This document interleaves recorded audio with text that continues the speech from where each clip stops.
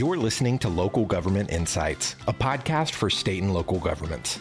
If you're looking to optimize operations, improve services for your constituents, and maximize revenue without raising taxes, this podcast is for you. Let's get into the show. All right, welcome everybody to another episode of the Local Government Insights podcast, modernizing government leadership, your source and insight for local government technology. My name is Brendan Middleton, and I'll be your host and moderator today, and we'll be speaking with Sharon Matthews about bridging the gap in women in leadership in 2021. So as I mentioned, joining us today is Sharon Matthews, Avenue's Vice Chairwoman. Sharon has held extensive leadership positions in her career, including being President and CEO for eLinks for 9 years. And in 2019, she was selected as Top 100 Women of Influence by the Silicon Valley Business Journal. With a wealth of leadership experience in both for-profit and not-for-profit organizations and insight that Sharon brings, we'll be discussing how to bridge the gap and increase the roles of women in leadership positions. Really excited about this topic. Welcome, Sharon. Thanks for being here. Oh, it's a real pleasure to be with you, Brennan. You know, I consider myself very lucky. I've had a career that's taken me all around the world, worked with some fantastic people. It's a pleasure to share a little bit of it with you. Wonderful. Well, one of the first questions I have for you today is kind of about your journey. Your journey obviously includes a very successful career with many major milestones. To kind of set the stage for our conversation, what has your experience been as a woman holding various leadership roles? Well, I guess my experience is that both men and women bring all kinds of things to the workplace. They bring really good and really bad things along with themselves, and it's the same for both. They bring their experience, they bring their expertise, they bring their history and perspective and alliances and allegiances, and they also bring their biases and attitudes and issues, right? Right. And the interesting thing is, in addition to their differences as individuals, which you almost have to respect, there are also, however, differences in style. And that's one of the things that gives us the potential for organizational and personal benefit when you have a diverse environment. Wonderful. So in working in such diverse environments, in one of our pre-show kind of interviews that we had talked through, you had mentioned people, who have worked for you are very devoted. In fact, like one of your former team members mentioned to us, said that they would walk over hot coals for you. That's impressive. It's amazing to me that someone would say that about someone that would be leading them throughout their career. Could you share your leadership style and how you have created that type of culture with teams that, allows them to have such devotion? Well, what a wonderful thing for them to say. If they'd walk over hot coals for me, I think it's because they know that I would do the same for them. It's my firm belief that leaders should, and the best ones do, put in place the strongest, most capable people they can find and develop. I try and have throughout my career to find the strongest people I can, people that are stronger than I am, at least in their primary disciplines. Now, you've got to remember, for most of my career, I was clearly not only a woman, but I was actually younger than most of my management teams, so that became very important.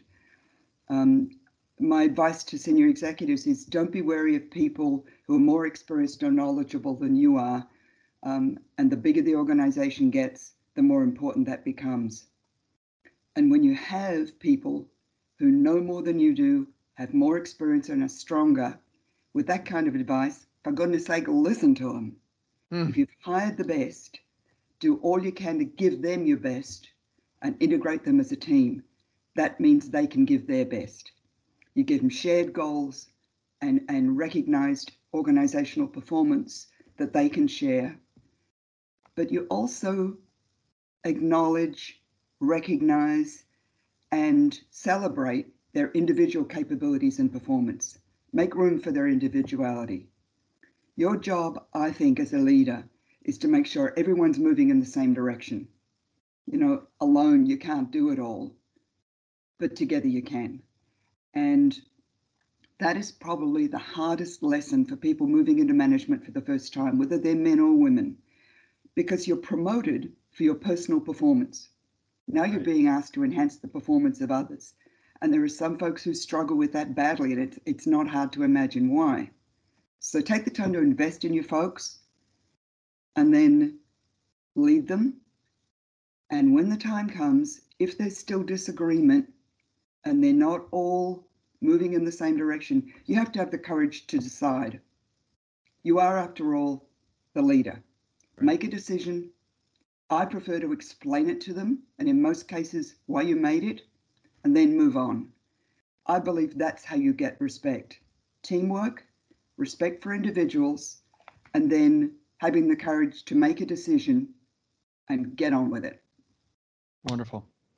Wonderful. And I can draw upon that a little bit in my own career, just moving from individual contributor to sort of leader of a department, so to speak. There's a level of self-awareness that you have to have about decision making and making sure that you're not the focal point all the time, and it's really about the team, and you have to be self-aware in times when you are getting to the point where you are making decisions without incorporating others or listening to what their feedback is. So I've learned a lot in my career in that realm, and that's great advice, Sharon. So thank you for sharing that. I'd like to turn a little bit to the numbers and talk a little bit about kind of a recent study by the U.S. Census Bureau that said women make up 58% of the civilian workforce. Yet if you look at the Fortune 500, there are only 38 female CEOs, which is well below that 58% number at around 7%, 7.6 actually. So women in both the tech field and public fare a little bit better at 24%. And in 2021, are you surprised to hear these figures? Can you talk about what that means to you? Well, let me go back a little bit in a story for you. In 1999, when the first of two serious tech collapses happened around the world, my chair and I were taking a company public on the Australian Exchange. Oh. We literally were showing it as the exchange was dropping precipitously. Wow. We withdrew the offering, but I would have been the only woman CEO in the Australian equivalent of the Fortune 500 at the time. So maybe 7.6% is some progress, I guess. I'm not surprised, but I guess I'm more disappointed.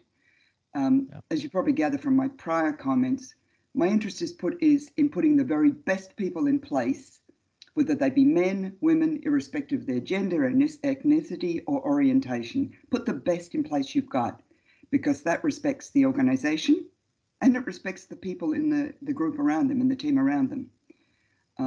And to me, having so few women in leadership positions means you're leaving all that experience and talent behind. It's a missed business opportunity. What a waste. Yeah. It might be different if we were all building brick walls and needed to be able to, bench press 250 pounds. I certainly can't do that. But given this is mostly an intellectual and moral responsibility, right. Brains don't come in either sex or any orientation, right? So correct. To be clear, it's my belief that the best organizations, the most sustainable organizations, reflect as diverse a grouping as possible. So, what happens with that? I happen to think that all female management teams are equally as weak as all male ones. It's the breadth of views and approaches that brings out the best performance. So powerful. And this conversation is really about it's equality, and you've mentioned it a couple times. I'd like to dive in there just a little bit deeper. I'd like to hear your perspective. What does equality truly mean to you, and how does that fit into the workplace today? Goodness. Equality to me means equal opportunity to both succeed and to fail for everyone on their own merits, equally, regardless. I guess my theory is something like this. It will have real equality when the minorities in a role can be equally as competent or frankly incompetent as the majorities in that role. Getting there is going to be difficult, When you raise one group up relative to another, you always run the risk of being perceived as bias. And it can be really hard for someone who's perceived as benefiting from that bias, particularly if they're more than legitimately in the role. If I can go back to a personal story again, very early in my career, I was doing market research for an industrial business. And the staff officers were in the front of the factory, and I'd been in the role all of 3 months. I was the new kid. And we had an all hands meeting in the cafeteria. And at the time, this very young woman on staff, I was the only woman in a group of 186 people. Wow. When I entered the room, the entire group stood. Wow. And you could say it's a mark of respect, but it sure didn't feel like it. And I was mortified. To this day, I blush thinking about it. It was clearly a level of resentment because they thought I'd taken a man's job and I thought I was there legitimately. Those things can be very difficult. So it's hard to raise people up and it's hard to provide opportunities. So I want to be part of organizations that encourage and reward the best and the brightest, the most committed, the most ethical employees, but always measure and provide opportunities on as equal a merit or basis possible. Fantastic. Well, we've talked about equality and, workplace equality, regardless of gender, race, or any other orientation. But let's talk a little bit about the perspectives and qualities that women bring. And I'd love to hear your perspective on, what are the unique qualities that you believe women bring to leadership positions, and how do those qualities help benefit organizations? Well, I think men and women approach their careers differently, and as you said, bring different things. Mm-hmm. Men tend to be more confident of their own talent, more willing to perceive themselves as ready for a role now. But women with the same experience and education tend to believe they're not yet ready and they need more experience first. And as a result, men tend to leverage their potential to learn to take on new opportunities more easily than women do. By contrast, a woman will tend to wait until she's been trained for a new opportunity and to take it on. Well, there's kind of a catch-22 there, right? If you can't have done the role, you can't have experienced, you can't be good at doing it yet, so how do you get ready? I certainly had the experience several times in my career where I've tried to give a woman who was absolutely as ready as the men who were applying for a role, give her an opportunity to step up too. And I've had women tell me they weren't ready, and I had to, and in one case I wasn't successful, pull them up by the collars and say, yes, you are, we'll help you. The rest of the men in the team will help you. Get on in here. Here is an opportunity. Whereas men tend to seek out and apply and therefore ultimately get more leadership positions based on their potential than women. That's, again, it's a missed opportunity. Right. So we talked about perspectives and qualities, and we touched on the realness of where the numbers sit today and how they are trending somewhat in the right direction. As you mentioned, one of, the first and only potentially in the Australia Fortune 500, and we're at 7% today. I'm interested in understanding what factors do you think, just more about the market in general, what factors do you think have led to this slow shift, as slow as it has been, however, what factors do you think have led to that? Well, every time there's a market downturn, whatever a minority is, there's disproportionate hurt to that minority. We've certainly seen it during COVID. We saw it during the 2007, 2008 and following financial crisis. We saw it in the two tech downturns of 99 and 2002. So every, 2 steps forward and 1 step back. Yeah. And that's economics, right? Yeah. So I don't know what you can do about it except be aware of it and just keep plugging away and going after fixing it. Got it. Okay. Well, as we sort of transition into the latter latter part of this conversation, Sharon, I'd love to just turn to suggestions and takeaways and advice for those that are listening here, the listeners to the show. Like, what suggestions do you have for organizations who are striving to have this more diverse workforce that we're talking about today? Well, it's a good question, and it clearly depends on the organization. And I have to say, I think most organizations are genuinely trying to get this right. But there are no switches, there's no magic, you can't flip a button and do it. You got to just start. You got to do the work. You've got to open the opportunities and encourage differences in style and view and background and ideas. And the hardest thing for managers and executives is sometimes that'll be uncomfortable for you. Sometimes you're going to find yourself raising somebody up that isn't as natural a fit with your style. Well, take the Nike approach. Just do it. Because your business will be stronger and more sustainable. And that's all I can say. You just have to start, right? You just have to start. It's worth it. Learn, be open-minded, begin somewhere brick by brick, and you'll look back one day, 5 years later, and you've made a complete culture shift within your organization if you just begin today. Well, it's probably going to take longer than 5 years, but sure. Yes. Yeah. But you'll get the business performance for it. I mean, it's the right thing to do, full stop. But that's not the best reason for a CEO to do it, because your responsibility is to the performance of the business as well, right? Sure. And there's a lot of evidence that the best organizations, the most sustainable, have done this well. Wonderful. So advice for the women now, Sharon. So we talked about the organizations. What suggestions do they take to get started if they haven't already begun that process? More importantly for me, like what is your advice to women to bridge this confidence gap? Wow. Well, have courage, have confidence, take a risk, look for a mentor and ask for help. I've been lucky to have some extraordinary mentors in my life, men and women. One of my favorites, and I won't say who it is because very, very well-known man in high tech, came and said to me, I want to mentor you. So I was very lucky. Mentors can make a huge difference, give you advice, give you support. And if they care about you, they'll tell you when it's wrong as well. And that's a good thing. I also say to women, get the education by all means, but don't use it as an excuse to always wait. Don't hide in your education. Use it as a lever to benefit what you can do.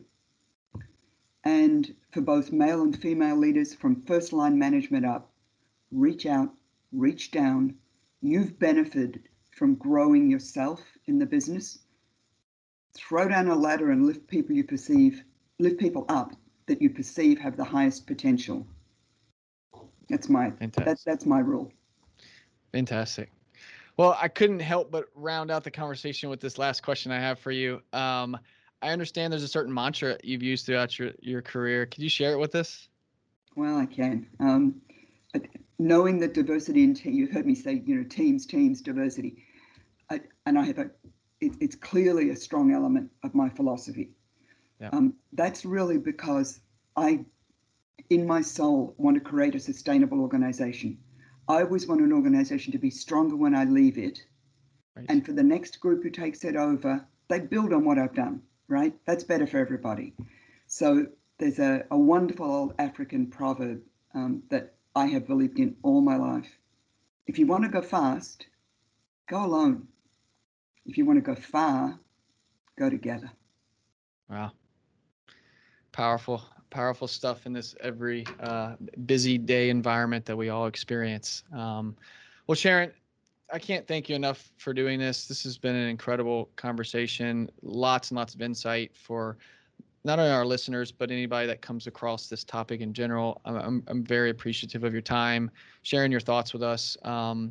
And for our audience, thank you for joining us on another episode of the Local Government Insights podcast, Modernizing Government Leadership. Please take a moment to subscribe to the show and rate the podcast. And we look forward to having you join us next time. Thanks so much.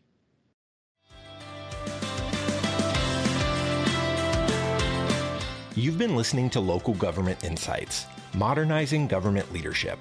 To ensure you never miss an episode, please subscribe to the show in your favorite podcast player. If you use Apple Podcasts, we'd love for you to give us a quick rating for the show. Just tap the number of stars that you think the podcast deserves. Until next time.